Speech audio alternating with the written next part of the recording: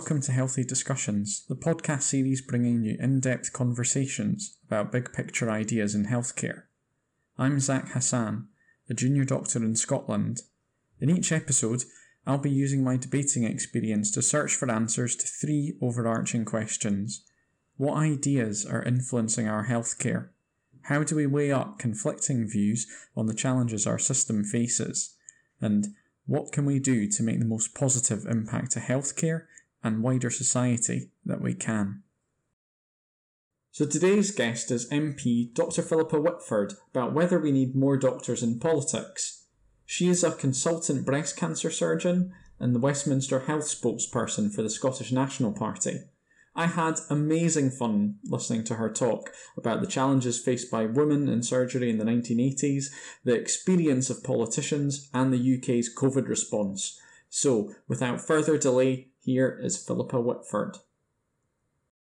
Welcome to the podcast, Philippa. Thanks very much, Zach. So I'm just, there's so much that you've done over your career. I'm wondering about how you kind of started off in early life. What can you tell us about what your early career aspirations were? Did you always want to be a surgeon? Oh yeah, I wanted to be a surgeon from the age of 11. And kind of that's why I did medicine. I really kind of wanted to be a surgeon. And then I was about halfway through medical school. I was in third year and we just completed the block and I did a surgical elective in Glasgow and we were all out in the pub, as we do in Glasgow, afterwards. And someone said, you did well in the exam. What is it you want to do? And when I said I wanted to do surgery, they kind of went, oh, but women can't do surgery. Do you not know that? And they didn't even mean it that that's what they thought. They meant it like that's a simple fact of life. There's no point in you trying to do surgery. And at that time, Scotland had no women surgeons at all. And I simply wasn't aware of that. And it took hours. I mean, at first I was just laughing. I thought they were just winding me up. And that was quite a big challenge, having worked hard at school, having got into medical school, and then be told the thing you're aiming to do isn't going to be possible was actually quite hard to kind of get my head around. So I had to kind of work out, right, what's my game plan?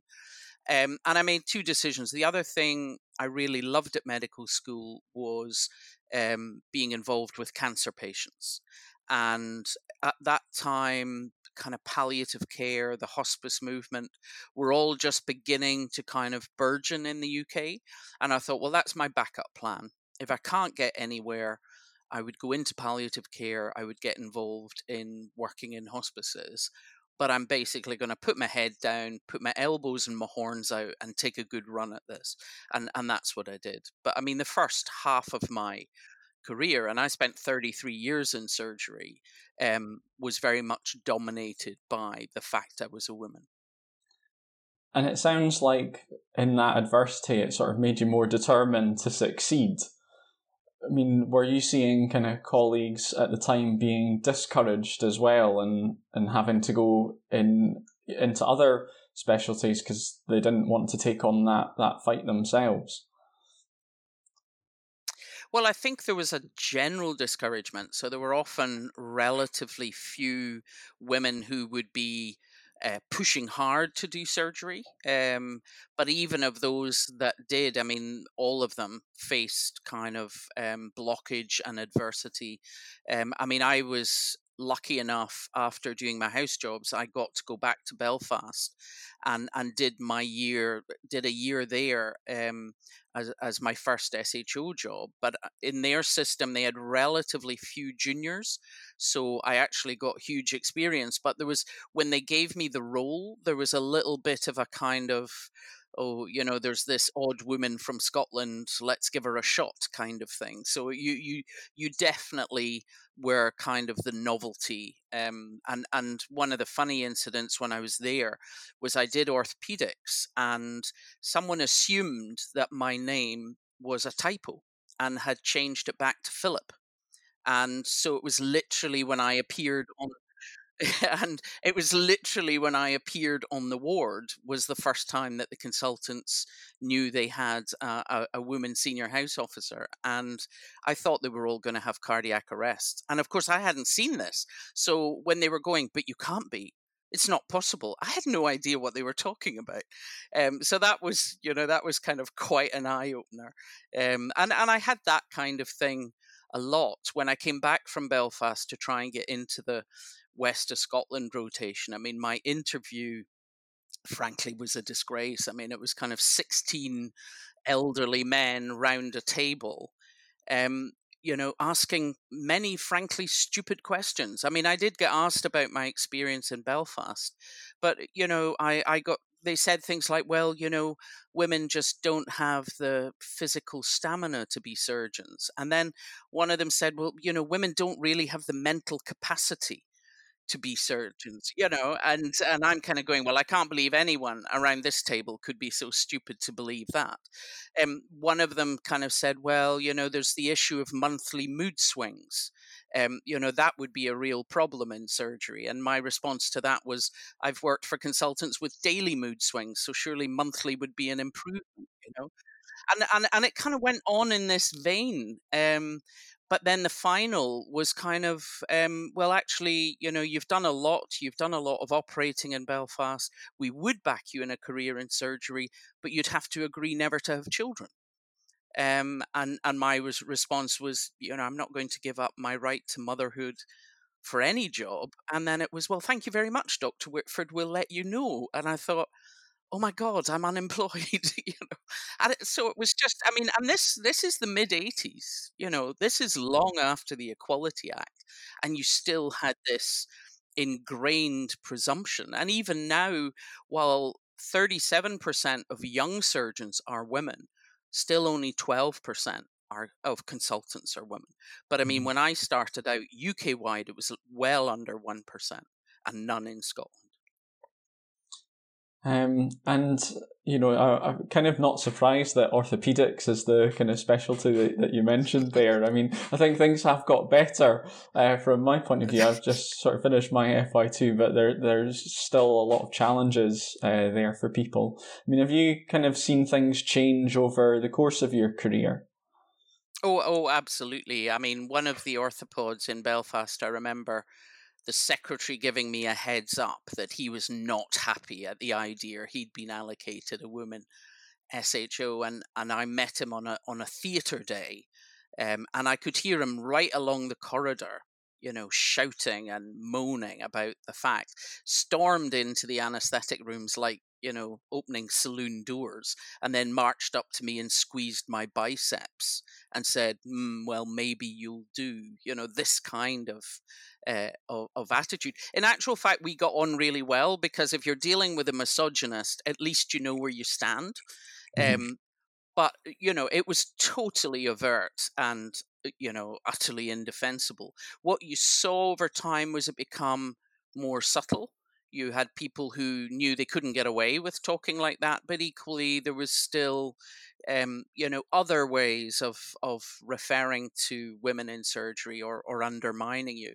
But I do remember when I became a consultant, the first time I had an all female team, and that was something I celebrated, that my registrar, my SHO, and my house officer were all women, and I thought, wow, that is fantastic. But so yeah, I've seen a kind of broader spectrum of women kind of come forward for surgery and succeed in surgery, whereas if you're in the first handful, you do generally need to be kind of quite pushy, quite loud, very determined, whereas that isn't representing, if you like, the breadth of strengths of women. And I remember a surgeon, an English vascular surgeon, who was kind of close to retirement, saying, we'll only actually have equality when we have totally mediocre women surgeons, when you don't have to be special, you don't have to jump through hoops in some special way to be a surgeon. We're still a long way from that, if only 12% of consultants are women, but there's definitely far broader group of women coming up through the ranks. So I hope that's changing. And it is a benefit to patients. The profession should represent the society. So whether that's ethnic background or sexuality or even people with disability, then you're talking about a medical profession that understands the people they're looking after. And I think that's really important. So then you become a consultant, and you kind of, you make some changes to the breast cancer service where you're working, and you also kind of volunteer abroad in Gaza. And I'm just wondering kind of, especially, about Gaza, what kind of impact did that make on you? Well, Gaza came a long time before I became a consultant. I had always wanted, just to add another layer of difficulty to my career, I had always wanted to go overseas and spend some time doing kind of developmental or aid work. And I used to raise this in my kind of annual registrar interview. And I got laughed at for saying I wanted to be a breast cancer surgeon because at that time it wasn't recognized as a specialty. And the second thing was they said, there's no way, you can't leave the west of Scotland or you'll not be able to come back. And then when I hit 30, I kind of thought, I actually need to get on and do this, or I'm never going to do it. And my husband and I spent quite a long time looking for kind of the right project. He was doing anesthetics at that time, but on his way to general practice, which was always his long-term goal. And I had, I'd passed my exams. I'd been a registrar for quite a long time, done quite a lot of different specialties. And simply, I mean, we looked at German charities, we looked at all sorts of places in the world. So we didn't set out to go to Gaza. But in the end of the day, we had kept ignoring this advert in the British Overseas Medical Service listings because it said kind of wanted war surgeon. And I kind of, that's naff, just kept turning it over. And then at one point I thought, well, I should probably read the advert. And they were looking for someone to be a consultant surgeon with a special interest in urology because it was going to cover for a Palestinian coming to London for a year. And they were also looking for an anaesthetist for the intensive care unit. And that was through medical aid for Palestinians and in Al Ahli Hospital in Gaza City. And so when I saw that, I thought, wow, that's kind of us. And wrote away. And as soon as we got the letter back, I thought, no, this is it, because it was important to me that I would use my skills, that there would be enough infrastructure, that I'd be working as a surgeon, but also that when I would leave, there would be the ability to have left some knowledge and training behind. And the hospital that we went to was a kind of 100-bed hospital, basically supported by the UN, and it served the sort of 500,000 official 1948 refugees within the Gaza Strip for the kind of basic specialties: medicine, surgery, pediatrics, maternity. And I mean, you did a 6-day week. It was a 1 and 2 with an American consultant who'd been out in the Middle East for kind of 25 years. So was kind of falling a bit behind in some of the kind of modern specialties. And I was able to set up sort of teaching and training. And the things I'm probably most proud of is 2 of my registrars passed fellowships first time. One in Dublin, one in Glasgow, and one of my SHOs passed his Jordanian boards the first time. So having set up kind of tutorials, organized journals, brought in medical books and so on, it was great to see them. And one of the registrars, he's now a consultant in East Jerusalem.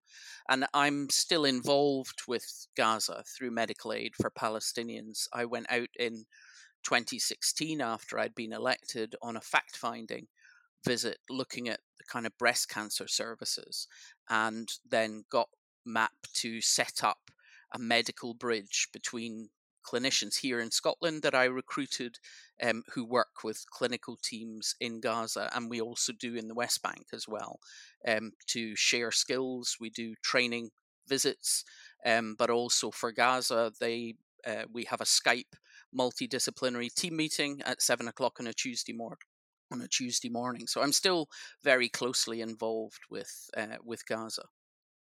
So it is really inspiring to kind of hear you talk about Gaza, because I know that a lot of people who are at my stage of career, sort of post FY2, they're really wanting to be able to go abroad and get this kind of extra experience. Do you have any advice, or do you think that's a good thing?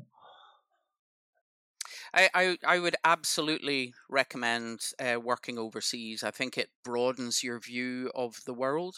I think it changes you incredibly. But I think the time that you choose to go is critically important. I know that after the foundation jobs, often that's when people think, oh, yeah, I want to go overseas. Now, that's fine if you're going to New Zealand or Australia and you're slotting into a system that is still training you, where you have backup. But if you were wanting to go overseas as a volunteer, you are going to end up in more difficult situations. You will not have backup. You will largely be it. And therefore, I think you want to be waiting until you're much more experienced. I had already been doing surgery for 9 years, basically, when I went to Gaza. And in essence, there, I was the consultant. So, if you're looking at going to a developing country or being part of a project like that, I think the advantage of the current system is that you can actually go all the way through and get your CCT certificates, and then you don't actually have to rush off and get a job as a consultant, or if you're doing general practice, you will have completed your training in 4 years, and you still do not have to settle down at that point into a practice. And we didn't have that. If you stepped off the ladder at all, you were in danger. And indeed, I was told quite openly at those registrar interviews, once I had the post in Gaza, if you go, you will never work in the west of Scotland again. So there's now an obvious point to go when you are not yet in your permanent job, but yet you've actually got kind of a really strong teaching and training behind you. So I think it depends on what it is you want to do. As I say, if it's early, then it needs to go somewhere where you're in a system. If you want to go into a more volunteer, developmental, or aid kind of setting, then wait until you've got something to offer. Because otherwise you will be in a position where you're faced with situations you can't deal with, and actually that will be destructive rather than strengthen you. It's not tourism, and voluntourism is not right. So wait until you can really give something to the people that you're going to go and work with.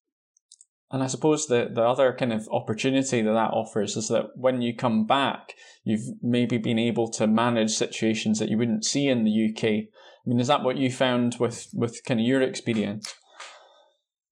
Absolutely. I mean, at that time in Gaza, it wasn't under the blockade that it's under now, but it was often under curfew. And I was kind of it. So, you were dealing with all sorts of things. When I arrived, the other doctor said, oh, we don't see breast cancer. I mean, this was already my interest, although I was, of course, still doing general surgery at that time and had done a lot of trauma when I was training in Belfast. But as soon as women heard that there was a woman surgeon, I mean, breast cancer patients came out of the woodwork, and you were talking about really locally advanced, difficult cases. Of course, we had, injuries and things from gunshot wounds, but we also had often the hardest cases were neglected disease, because people would have to pay to go for private healthcare, or would have difficulty in traveling to our hospital if it was under curfew. And if we wanted to send a case on to Jerusalem to one of the more specialist hospitals, if there was curfew, you couldn't. I mean, I remember a case of a 10-year-old boy whose kidney was obstructed with a stone and infected, and he was incredibly ill and septic.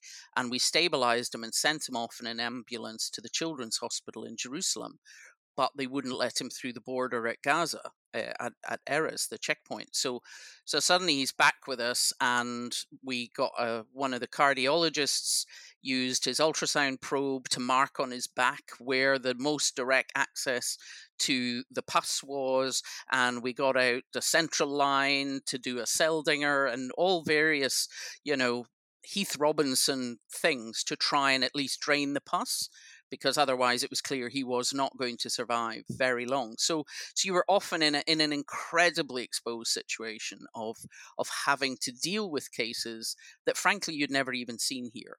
The pathology, huge prostates, lots of large bladder cancer because of schistosomiasis from people who'd worked in Egypt in agriculture, a lot of renal obstruction, and a lot of, due to being a trapped population for several generations, you then start to get kind of genetic traits coming out. So kind of basically PUJ, obstruction of the kidney, sort of malformations, very high incidence of diabetes, diabetic foot. I never lost a leg to trauma or gunshot, but amputations from diabetes were quite common. So you're dealing with really quite challenging things, but equally all of that makes you personally much more resilient when you come back. You're much less afraid of what might land in A&E on a receiving day than when you went. It is a bit of a baptism of fire.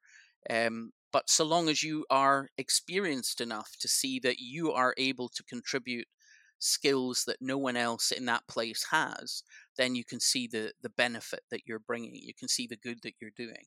And that resilience that you gain will stay with you when you come back. Mm-hmm.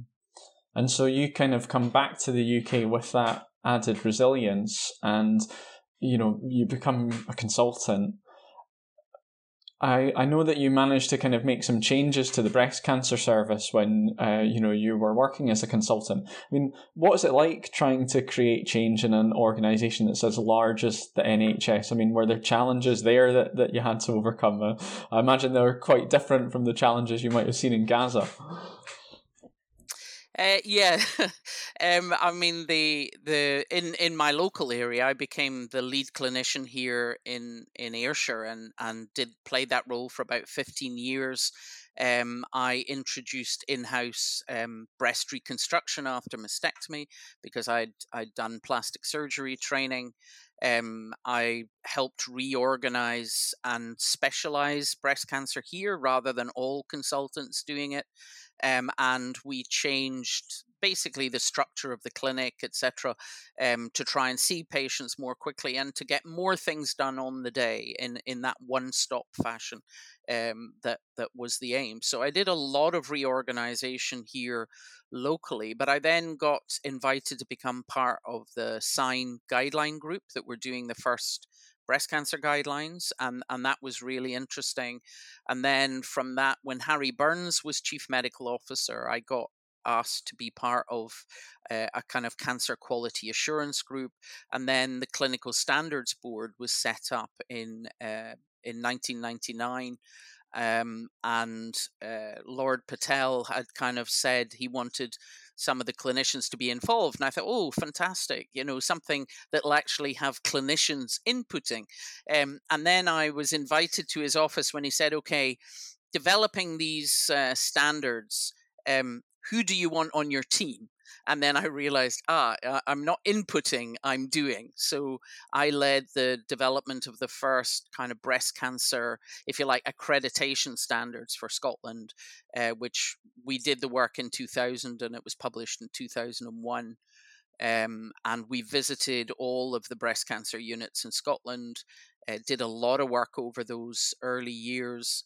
And I was then kind of deputy lead clinician and then lead clinician of the West of Scotland Managed Clinical Network for Breast Cancer. So again, within that, I was doing a lot around audit and benchmarking and peer review.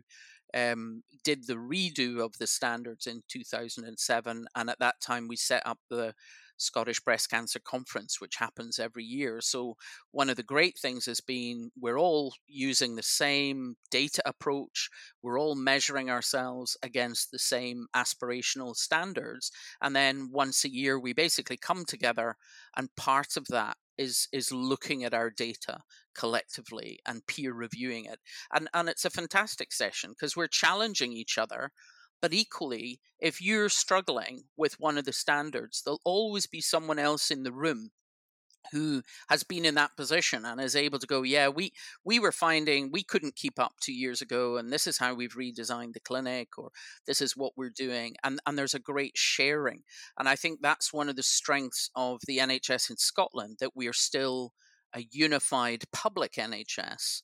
Whereas obviously in England, even within the NHS, hospitals are competing with each other for contracts. They don't just compete with private providers.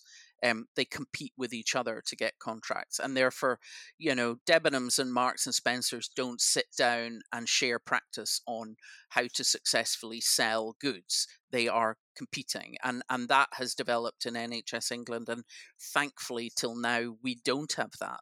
And what you would see if you went back to sort of 2001, 2002, and then followed the data through, because we have unified data since 2003. So we literally have 16, 17 years worth of data, and you can see the standards just driving up year after year after year. Not threatening, not removing funding or anything like that. Clinicians want to do a good job, and both being challenged by colleagues and learning from colleagues is actually the best way of pushing that performance up. So for me, that was a really busy time in the early 2000s up to kind of late 2000s, that kind of decade. But immensely rewarding, because I was still doing my own work here in Ayrshire, but yet knowing that you were having an impact on the care that was given to women all across Scotland. So I really enjoyed it. Enjoyed sounds not quite the right word, but I really enjoyed it. And then I was back in the NHS in the first wave of COVID. And it was interesting when I look at some of the barriers, because some of the aspects of the redesign that we wanted to do back in 2000 here in Ayrshire never happened, because, you're just constantly meeting barriers, talk to the hand kind of thing. And yet being involved, and I was involved in kind of a project around end of life support, for working with the hospice, working with care homes, working with carers, how to provide support to unpaid carers, etc. And there, the difference that we've seen in the spring was just all those normal barriers between parts of the NHS or the NHS and social care, etc., just fell down. It was right. What do we need to do? How can we do that? Right. Okay, let's just do that. And things changing within weeks. That when I look back to the early 2000s, it literally took you years to kind of fight your way through all of these barriers. So I hope that when we get through this and go forward, that kind of better integration. I mean, the integration between health and social care has been the policy in Scotland for over 6 years. And I'm sure many people look and think, I wish we had got further with it. It would have helped us in this crisis. But I think conversely, this crisis will help us with integration, because people have had to work together. They've formed relationships. They've developed trust. And I think that what you see is a lot of innovation happening, but certainly back in the early 2000s, trying to change anything just was really laborious. It's really interesting to sort of hear you talk about those things. I mean, you've touched on a few key ideas about sort of fragmentation, about our coronavirus response. I want to ask you a little bit more about in a little bit later in the conversation. I'm just wondering, kind of, when Philippa Whitford, the politician, starts to sort of, emerge, and kind of, when you decide to make that transition, because, it seemed to me that, you could have easily not done that, and, you already had like a fantastic career. So what kind of made you make the jump? Well, I've always been political with a small p. I mean, obviously, my interest in working overseas. I was mess president as a junior doctor, so often had to go and, argue with hospital management about things. I was very active as a consultant, just living here in Ayrshire in various voluntary settings. So I've always believed, and I quite often talk with groups about the fact that doctors should be advocating for their patients, and that in a political sense with a small p. I mean, I wasn't a member of any party until the autumn of 2012, and that basically what landed me where I am, and I would probably describe it as that because this was never on my career charts at all. What was Scottish independence, was the campaign around independence, and that was I had been following the changes in England from they first came forward under Andrew Lansley in 2011 in sheer disbelief that the government, the UK government, were suggesting that the NHS in England would somehow gain from the involvement of private providers, of outsourcing, of forcing. Section 75 of the Health and Social Care Act forces all possible contracts that can be put out to tender have to be put out to tender, and obviously the big health providers like Virgin, G4S, Circle, etc., they have teams that do this kind of stuff.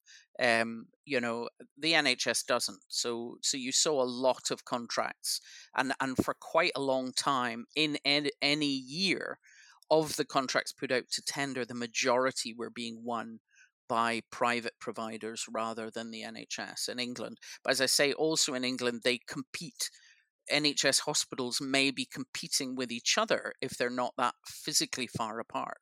And so I just found it shocking, and I was really concerned that we don't control the NHS. I mean, people think we do in that it's devolved, but the purse strings are utterly controlled by Westminster, as we've seen recently over the argument with furlough, and therefore the power that the UK government would have over any Scottish government is still absolutely there, and I've felt that the media here in Scotland weren't talking about what was happening in England, and that people should know about it.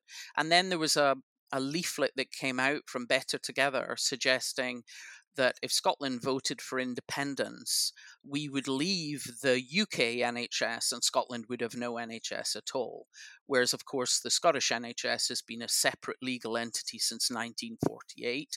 The principle of the NHS was inspired by the Highlands and Islands Medical Service, which was set up in 1913. So, this story that somehow Scotland would have no NHS, I thought, this is ridiculous. I need to start speaking up about this. So I was very active in the independence campaign, and it was really at the end of that, when I'd stopped crying because we didn't win, people started bending my ear saying, oh, you need to stand, you should go into politics, you should go to Westminster. And I was just basically, you're off your head. Why on earth would I want to do that?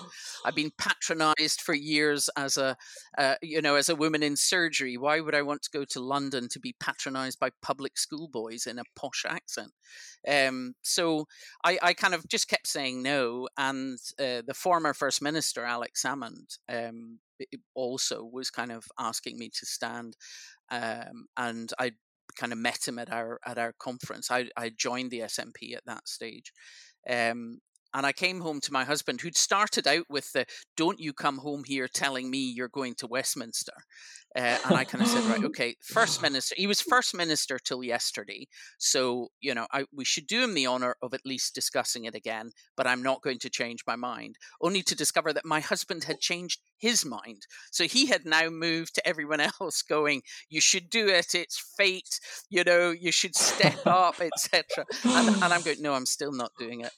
And at the end of November 14, I was, most of my campaigning was with a group called Women for Independence. And it was set up in recognition that women are often not keen to kind of get involved in aggressive public debate. If men get hold of the microphone, women won't get to ask a question. Women don't like to ask a question and then be attacked. And so we ran women-only meetings that were often based on just kind of coffee, cake, and conversation. And I'd been very active in that setting. And our strapline was independence for women. And the idea was getting more women into politics. So I'd set up a one-day conference here in Ayrshire. At the end of November, we had over 200 women from the west of Scotland discussing how to get more women into politics. And it was Jean Freeman and I, our current cabinet secretary, who were the kind of main speakers. And I'm going, are you standing? No, you? No. And yet we're both standing up at the podium going, women need to step forward and pick up the baton and speak out, etc. And it clearly worked on me. Yeah. You start to feel like you should be standing, Literally, when my alarm went off at 5:45 the next morning, by the time I got to the bathroom, I thought, I'm going to have to do this. And kind of woke my husband up and said, I hate to tell you, but I'm going to have to put myself forward. And when I got in touch with my local SNP branch, he said, oh, well, it's great you've come forward because, the nominations close the day after tomorrow. But so that was a fast application you wrote then. Till that last minute, I had no intentions of standing. And when I arrived, I remember the state opening of Parliament after I was elected, and we were all sitting and the chamber's packed, and obviously the Conservatives had won, so there was a lot of braying and shouting and so on. And I just thought, oh God, what have I done? And my husband was watching it in telly, and he sent me a wee text going, are you all right? You've gone really pale. And I just said, OMG, what have I done? Wow. So yeah, you're so busy fighting to be selected, then fighting to be elected. It's only then when you land there you think, oh, what a change in my life, Well, that puts us in a really good place to kind of, ask them. So the main kind of question that I wanted to ask you about today is about whether we need more doctors in frontline politics. And the reason for asking that question is that there's lots of things going on with, coronavirus that, don't seem as optimal as they could be.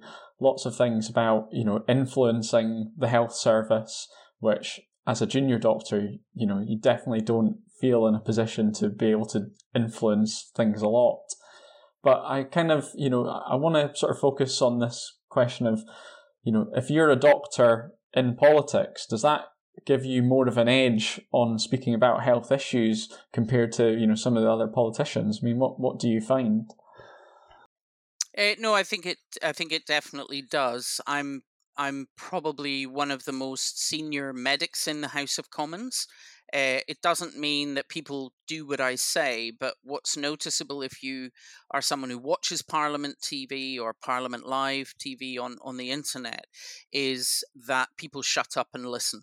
And actually, that's a real novelty in the House of Commons. I mean, sometimes, even though someone is making a speech, it's literally like a primary 3 classroom. There's, a kind of hubbub all the time. People are just talking, ignoring the person who's speaking. And you won't hear it so much on TV because all the other microphones are off. But if you're in the chamber, it can be really loud and off-putting. Whereas people do usually listen. Quite often after a speech, I will have someone from both Labour and Conservative who may come up and say, great speech. I always pay attention to what you say. And I think that we absolutely need not just more doctors, but more people with a science background.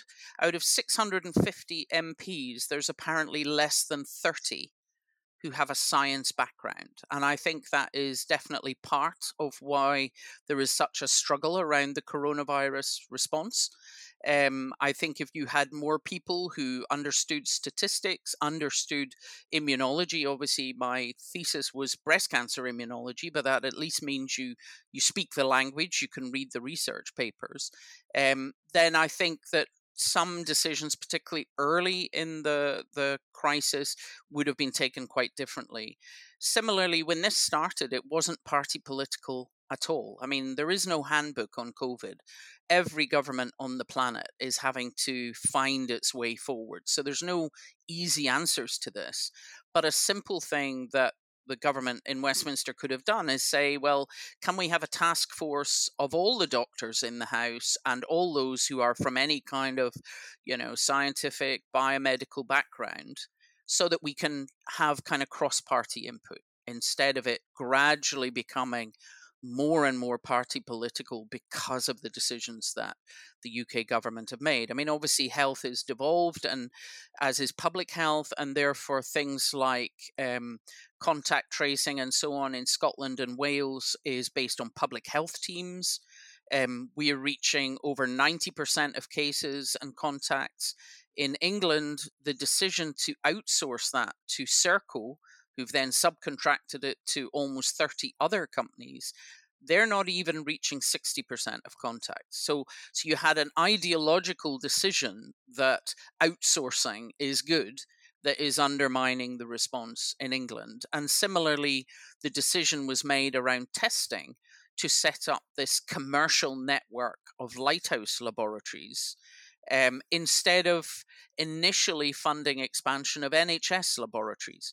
Even if you were bringing in backup from local universities and research centres, to have kept the data and the sampling managed by the NHS would have made that data available immediately to the local public health team, to GPs, etc. You wouldn't have had the nonsense of the 16,000 cases that got lost because they were using a Microsoft Excel spreadsheet instead of a database. I mean, the NHS would never keep data in that way. So to me, the ideological approaches of let's use this opportunity to get big commercial players involved instead of let's use the expertise we've got to at least lead. So even if you're bringing in less experienced people at the bottom, let's have the decision making and the leading from our public services. And that's an ideological conservative decision. But equally, I raised asymptomatic spread back in February, and Matt Hancock was so patronizing as to offer a briefing for me so I could get my clinical questions right in the future, this kind of thing. If Matt Hancock had been your SHO, you would have eaten him for breakfast. Probably, yes, and then spat him out. But I think, what we were talking about earlier about going overseas as volunteers, I think the same thing applies in politics. Regardless of what you're doing, there's no need to rush to be a politician early in your life or early in your career. It doesn't matter what people do. Having more real world experience in Parliament, whether it's Holyrood or Westminster, is a benefit. So whether that's real world as a housewife, a scientist, a business person, a teacher, all of that is real world experience that helps for better decisions. What we have far too much of nowadays, and it's very evident in Westminster, is career politicians who don't have real world experience. And it seems that your impression is that, especially about evidence, they don't have the mastery of kind of how to understand that evidence. And, I know that the counterpoint to that is that, well, ministers have advisors to advise who do understand the detail. But, there's part of me that kind of thinks, well, but if you can read the papers for yourself, you're going to make better decisions. Is that what you think as well? I absolutely think that, because I think you have to be able to find a balance and weigh the importance. Politicians are given lots of different advice from different groups, from different advisors. Obviously, SAGE is the main group that advises the government, but there's actually a relatively low representation of public health, traditional public health within that group. Whereas if you'd had a bigger representation of public health, as opposed to mathematical modeling and behavioral scientists, then you might have taken a more public health approach to COVID in the same way as to AIDS or a TB outbreak or food poisoning or anything else. So, I think if you have a degree of understanding yourself, then that will help you in deciding which advisors you're listening to, or even the makeup of your advisory group. And I think that otherwise, unpalatable truths become easier to ignore as a politician, to kind of go, yes, well, one says yes and one says no. I prefer the yes, so I'm going to go with that. I think if you actually have a degree of understanding, then you will have a better comprehension of this is going to be tough, but actually we have no choice. We have to do this. But I think, at the moment it's kind of scientific and medical, and I think COVID shows us, when we think of defense, we think of armies and navies. People talk about Trident, etc. But actually, the big threats that we have, whether it's cyber attack or climate change or something like COVID, it's resilience you're looking at, and it's defense in the purest sense.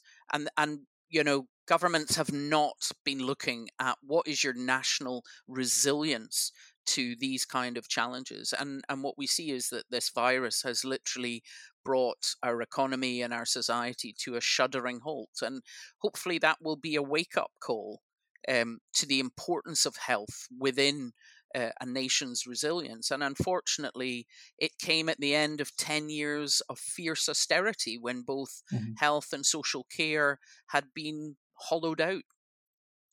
Well, let's talk about coronavirus for a moment. So I know that Devi Sridhar, who's like the professor of public health based in Edinburgh, she did an interview where she said that the three factors that you need if you want to fight coronavirus and eliminate it is you need a strong track, trace, and importantly, isolate program.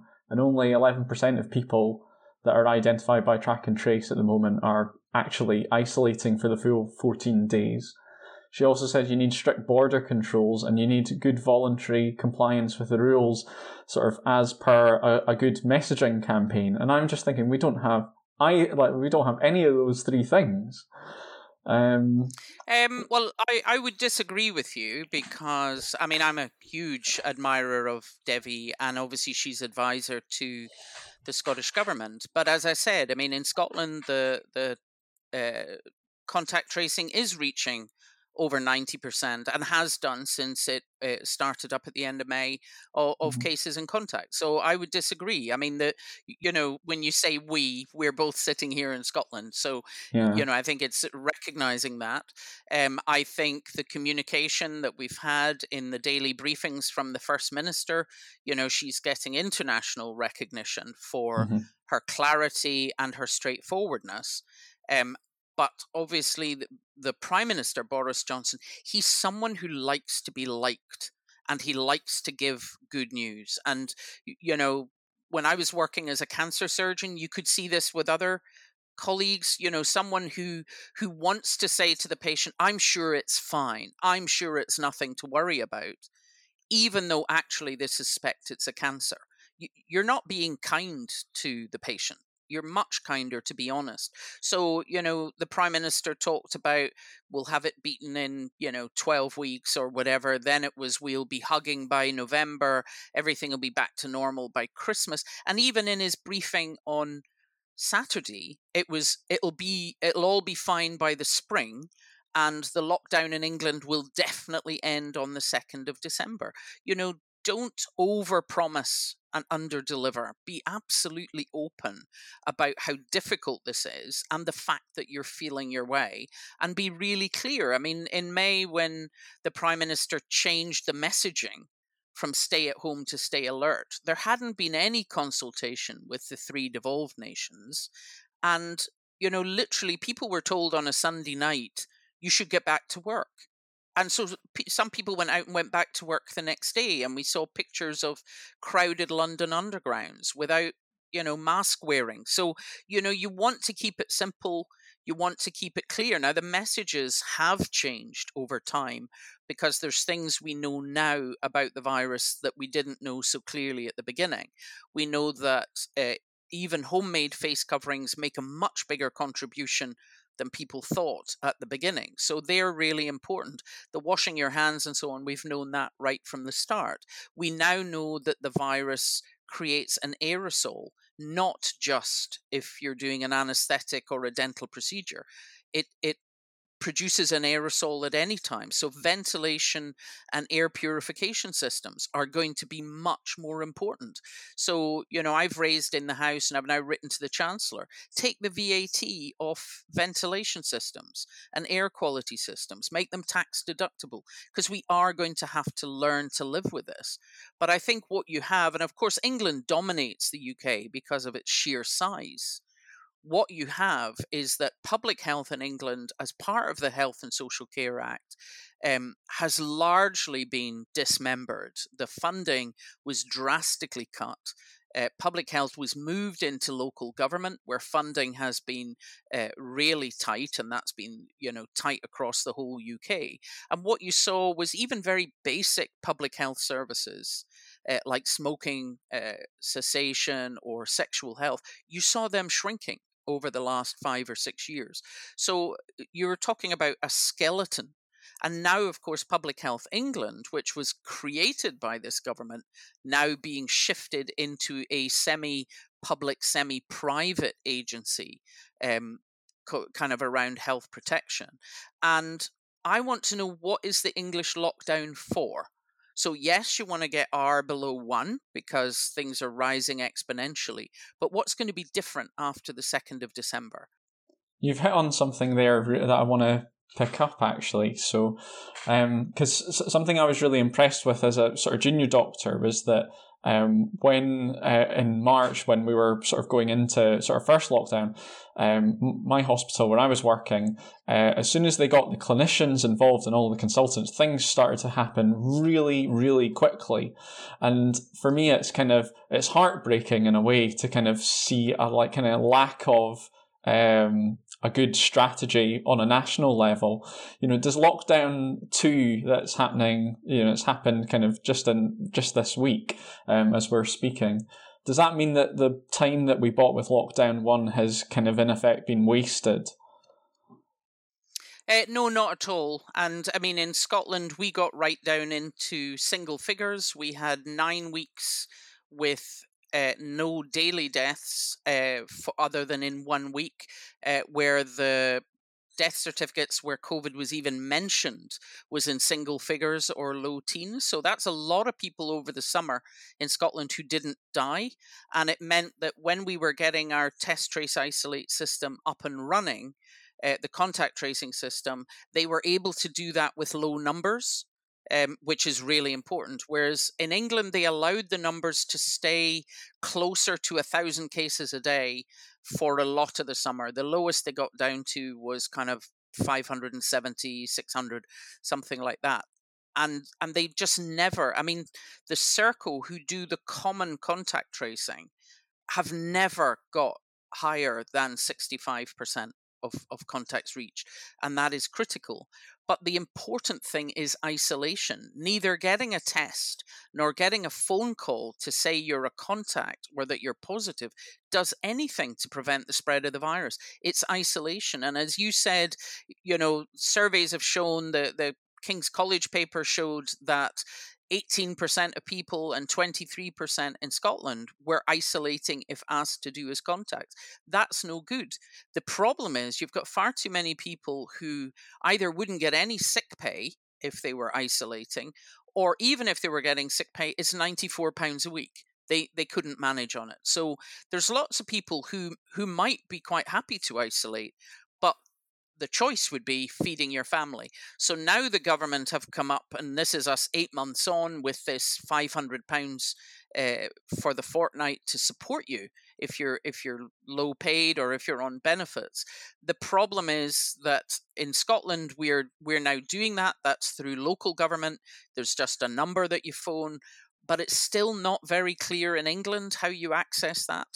And people who are informed with the app in England that they're a contact, they don't get a code number, and they're struggling to access that money. So the problem is that we're often talking about the testing, which was around creating the capacity, the tracing, which really ought to be based on local public health teams who have local knowledge, who can spot patterns, who can speak to people in the community. But the third thing is you have to support people to isolate. And that's why many people, including SAGE and Independent SAGE, would talk about test, trace, isolate, and support. If you're not supporting people, they can't isolate, or else their kids are not going to have food. So these are the things that need to get sorted. I'm on the all-party group on coronavirus, so we've been running an inquiry right through the summer and have put forward the COVID Secure UK, which would be very much, I mean, Devi is a signatory of it, as is Martin McKee from the London School of Hygiene and Tropical Medicine. And that is very much, you need to take action at your borders. The UK is one of the few countries that have really been very lax about the borders. You need to maximally suppress the virus. And I think that involves investing in the difficult indoor industries like hospitality to improve ventilation. And it then means you need a test, trace, and isolate system that works so that you can detect an outbreak early and shut it down. That brings us sort of back to the issue of kind of how do you influence things as a doctor? You know, where's the correct, or where do you have the most influence? And it kind of seems to me that that's not necessarily kind of in a clinical setting. It seems to me that, you know, the people that have influence over our sort of coronavirus strategy are the politicians. So, I mean, do you feel you've gained more ability to change things as an MP than you had as a consultant? I was wondering if you could sort of tell us a little bit about that. Well, I think possibly regarding COVID, in that I speak out. I don't obviously have power at Westminster at all. I'm in the opposition. But, you know, when I raised the issue of supporting putting in ventilation systems in the House a few weeks ago, you know, I had a lot of people emailing me and writing to me. Now, I didn't come up with that myself. I mean, the recognition of it as an aerosol has been growing. People like Devi have been talking about ventilation. You're safer outside than inside. But we can't live outside here in Scotland through the winter. So we need to make indoor settings more secure. So even just being able to air an issue, being able to raise an issue. So when I started talking about asymptomatic spread away back in February, you are echoing research papers you've read. You're starting to get things on the agenda. And I think that's something you can do. But unless you're in government, obviously you don't have power as a doctor unless you're in the kind of governing party. But you do have a much louder voice as a politician. What you lose is, of course, that direct gain that you have of helping patients one at a time, that direct reward you have of seeing the good that you do. It all gets a bit more abstract when you're a politician.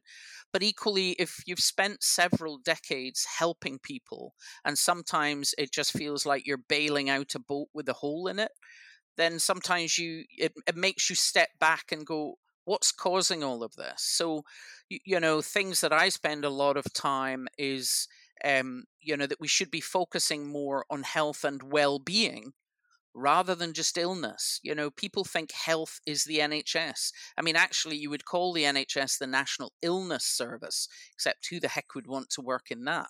But we do not do enough as a country to actually put effort into making people healthy. The early years collaborative around improving the health and chances of children is part of that. You know, your health is laid down in how well nourished your mother was when she was carrying you, what kind of house you live in, education, nutrition, all of these things are what makes you healthy or not healthy. And poverty is the biggest single driver of ill health. So that's a big topic that I speak a lot on.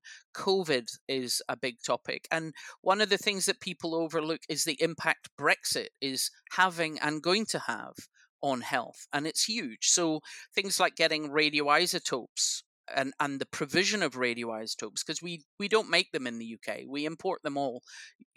I put that on the agenda back in 2016. So you have an ability to use your knowledge to get something onto the agenda. But unless you're in the ruling party, and unless you're part of the health team in the ruling party, you won't have direct power to change it. But by being sensible and bringing forward the knowledge in not too aggressively a party political way. So if I'm speaking in a debate, I will try to share the knowledge I can bring to that debate rather than going, yeah, boo sucks, you lot are horrible. You can hopefully get things onto the agenda. You can hopefully get certain things considered. So I definitely think, as I say, we need more of a breadth of professionals or backgrounds and real life knowledge into politics. But for doctors, what's difficult is you're going to give up the ability to directly help patients, and therefore that bit of good you were doing every day disappears, and you're trading that for a more abstract, hopefully, ability to influence on the bigger scale. But that's what we actually require, is health and well-being. And I don't just, that's physical and mental health, but it's also economic, cultural, environmental well-being. To get those as common threads, I mean, all policy decisions are checked against the Human Rights Act. To me, they should also be being checked. Will this actually make, people healthier and have greater well-being, or will it drive in the opposite direction? And I think if we're giving a much greater primacy to well-being instead of just GDP, I think it would drive us in a much more communitarian, ecological direction, and our citizens would gain from that. I mean, when I speak to my colleagues about, well, would it be good if, someone like you could go into politics, when, we're complaining about, a particular sort of policy or something particular with coronavirus. And, they always say something like, well, yeah, but, it's just, it must be horrible being a politician. I couldn't possibly do that. And you kind of talked about, the sort of braying in the Houses of Parliament. And, it kind of makes me think, well, is that why we have so few doctors? Is the lifestyle of being a politician just too different to the lifestyle of being a doctor that people don't want to do it? I mean, what is running, is running a constituency kind of surgery? Is that like running a clinic? Is it enough like running a clinic that you take those transferable skills? Well, it absolutely has transferable skills, and there's basically, it's like a three-legged stool. There's three kind of components. One is absolutely the helping individual constituents, and running a surgery is exactly like a clinic. Sit down, tell me what the problem is. Can I diagnose the underlying issue? Is it something I can help with? How can I do it? And then you and your team, because you have a team in your constituency office, set about trying to deal with that. And obviously, in the same way as being a doctor, when you do sort something for a constituent, that is really satisfying, both for you and the people that work with you. So that's always nice, and that's those little wins that you get on behalf of an individual. You obviously have the more academic aspect in the House of Commons of taking part in debate, in making sure that you have the knowledge, that you know what you're talking about, and the ability to influence people. So, even if it's circuitous, so even if it's I'm talking on a topic and then some Conservative MPs might say, oh, I didn't know that, or that's quite interesting, and maybe within their party they will kind of say, oh, well, I heard this, and maybe we should look at that. You are trying to influence, but there's also that it's a sort of academic challenge of debate. And then the third thing, which I enjoy very much in the constituency, is being involved with community projects, and including setting some up myself with people who are interested. So being able to see something that didn't exist and you've helped set up and you see it flourish, those kind of things are interesting. But the day-to-day life normally, I mean, obviously I'm sitting at home, but the day-to-day life normally is quite grueling and quite exhausting. I mean, obviously for us, we have to travel up and down to Westminster every week. We live away from home for 4 days a week, which is quite difficult, particularly for people who've got young children. As you say, the atmosphere within the chamber can be pretty awful, with the kind of braying and heckling and shouting. And also then you're living with the abuse on social media, which is quite relentless and is very aggressive generally towards women. So that's why you get perhaps fewer doctors, but it's also why we struggle to recruit women into politics, because the general anti-female narrative that is visible in the media and on social media is quite unpleasant.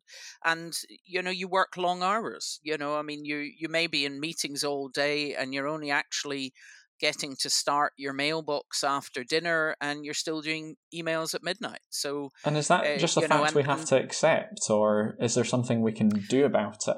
Well, I think there should be trying to change it. I mean, obviously, it used to be that Parliament started at kind of 2:30ish in the afternoon, so that MPs could do their professional work as lawyers and barristers and whatnot in the morning, because they weren't paid, and then it sat through the night. And obviously, you had very few women who were in that. They improved it a bit, but I mean, the Parliament closes at 10:30 on a Monday night, 7:30 on Tuesday and Wednesday, and then 5:30 on a Thursday, when we're all galloping off to the airport or the train station to get home. You then, Friday is your one, if you like, business day in the constituency, when you can visit a school or a business or have a meeting with other agencies. And then Saturday will be dominated by constituency social events that you're maybe attending both during the day and evening. And then by the time you get to Sunday, you're kind of catching up and wading through emails or prepping briefs and so on. So it's a kind of, in the same way as medicine was. When I was a junior doctor, we worked the kind of bonkers old hour rotas, and this is another job where it doesn't have an edge. There isn't a finishing time, and I think particularly if you've got a family or a young family, you have to be quite disciplined and say, right, this is now family time. My son is away off at university, so I'm quite bad at doing things like that. But it's when people talk about the cushy life of MPs, I mean, that's just absolute nonsense. But it's a matter of what is it you're wanting to change. I mean, when I talk to doctors, or indeed any group, about going into politics, it's not about waiting for some big campaign that you're going to choose to be involved in. Politics starts with a small p. Very much what is under your nose that you want to change. So whether you're in a deep end GP practice in Glasgow, or whether you're campaigning around road safety, or you're helping pick up litter in your own community, all of this is politics. It's all about trying to advocate on behalf of either the people you're looking after now, or the people that you'll be responsible for in the future, to try and improve their health and well-being in that broader sense. And if that takes you to joining a party and becoming an elected member, whether a councillor, an MSP, or an MP, then well and good. But I don't think it's something that you should feel rushed to do, or that you should be setting out to do. Have your career, have that experience, and whether you then are taking it overseas to work as a volunteer or bringing it into the political sphere, I believe as doctors, it's the job of all of us to try to speak up on behalf of citizens, who in essence are our patients, to try to make their lives safer and healthier. And that means tackling these big issues of poverty and deprivation at one end, and the threat of Brexit at the other.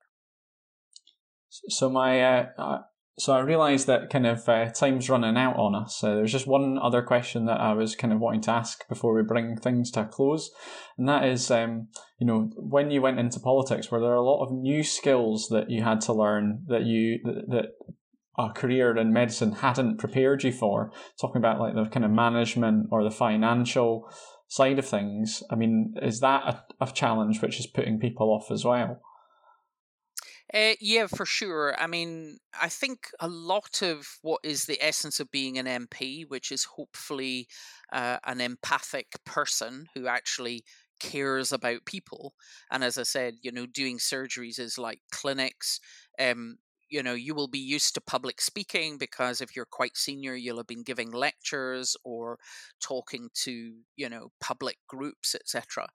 One of the changes, of course, when you go to the House of Commons is that you're in a slightly more antagonistic venue and you're not talking to a PowerPoint, which is what most of us are used to doing. But you develop that. You will have developed your public speaking skills, and that's something you can learn. I think probably the biggest shock for me was simply being told, well, you're kind of a small business. You have to kind of arrange the contracts for your staff, lease an office, and when I was elected in 2015, relatively little help to do that. So I found that very frightening because, of course, I'm a paid public servant. I've never managed a business. I've never set anything up, and I was terrified of getting things wrong. So we could get a little advice, but not a lot of involvement. Now that's something that has changed. So for the 2019 cohort, they get a lot more human resources input. If they have staffing difficulties or difficulties with staff, there's a lot more support than there was a few years ago. But even when we came in, and it was partly because the House of Commons knew that to expect a big wave of SNP MPs, because that's what the polls were suggesting. And there were only 6 MPs already there. So there was no way that 6 could mentor the 30 that they expected to be. So they actually set up induction and induction courses for us, which was new. And they've kept that. They've kept that going. Whereas obviously Labour and the Conservatives, you've got 300 MPs, you can absorb, a new 50 or 100 or whatever. But they've now kept that, and I think that was really helpful to learn how procedures and things work. I mean, the Westminster is incredibly procedure driven and bureaucratic, but you just kind of have to learn it. But for me, definitely, as you say, the kind of financial, businessy side of making sure your staff are paid and that everything's declared and all the paperwork's done, that was the scary bit at the start. Mm-hmm. Well, Philippa, it's been an absolutely fascinating conversation. I've really enjoyed talking to you about, all these different sort of things about, your career and your life that, really conversations that you don't get to have, at my stage a lot. So, yeah, it's been really fun. I just want to kind of end on asking, like, whether there's any sort of career advice that you could give for the listeners if they kind of are inspired by what you've said and kind of want to get some more skills in that area. And if you could also tell us about a book that's made an impression on you.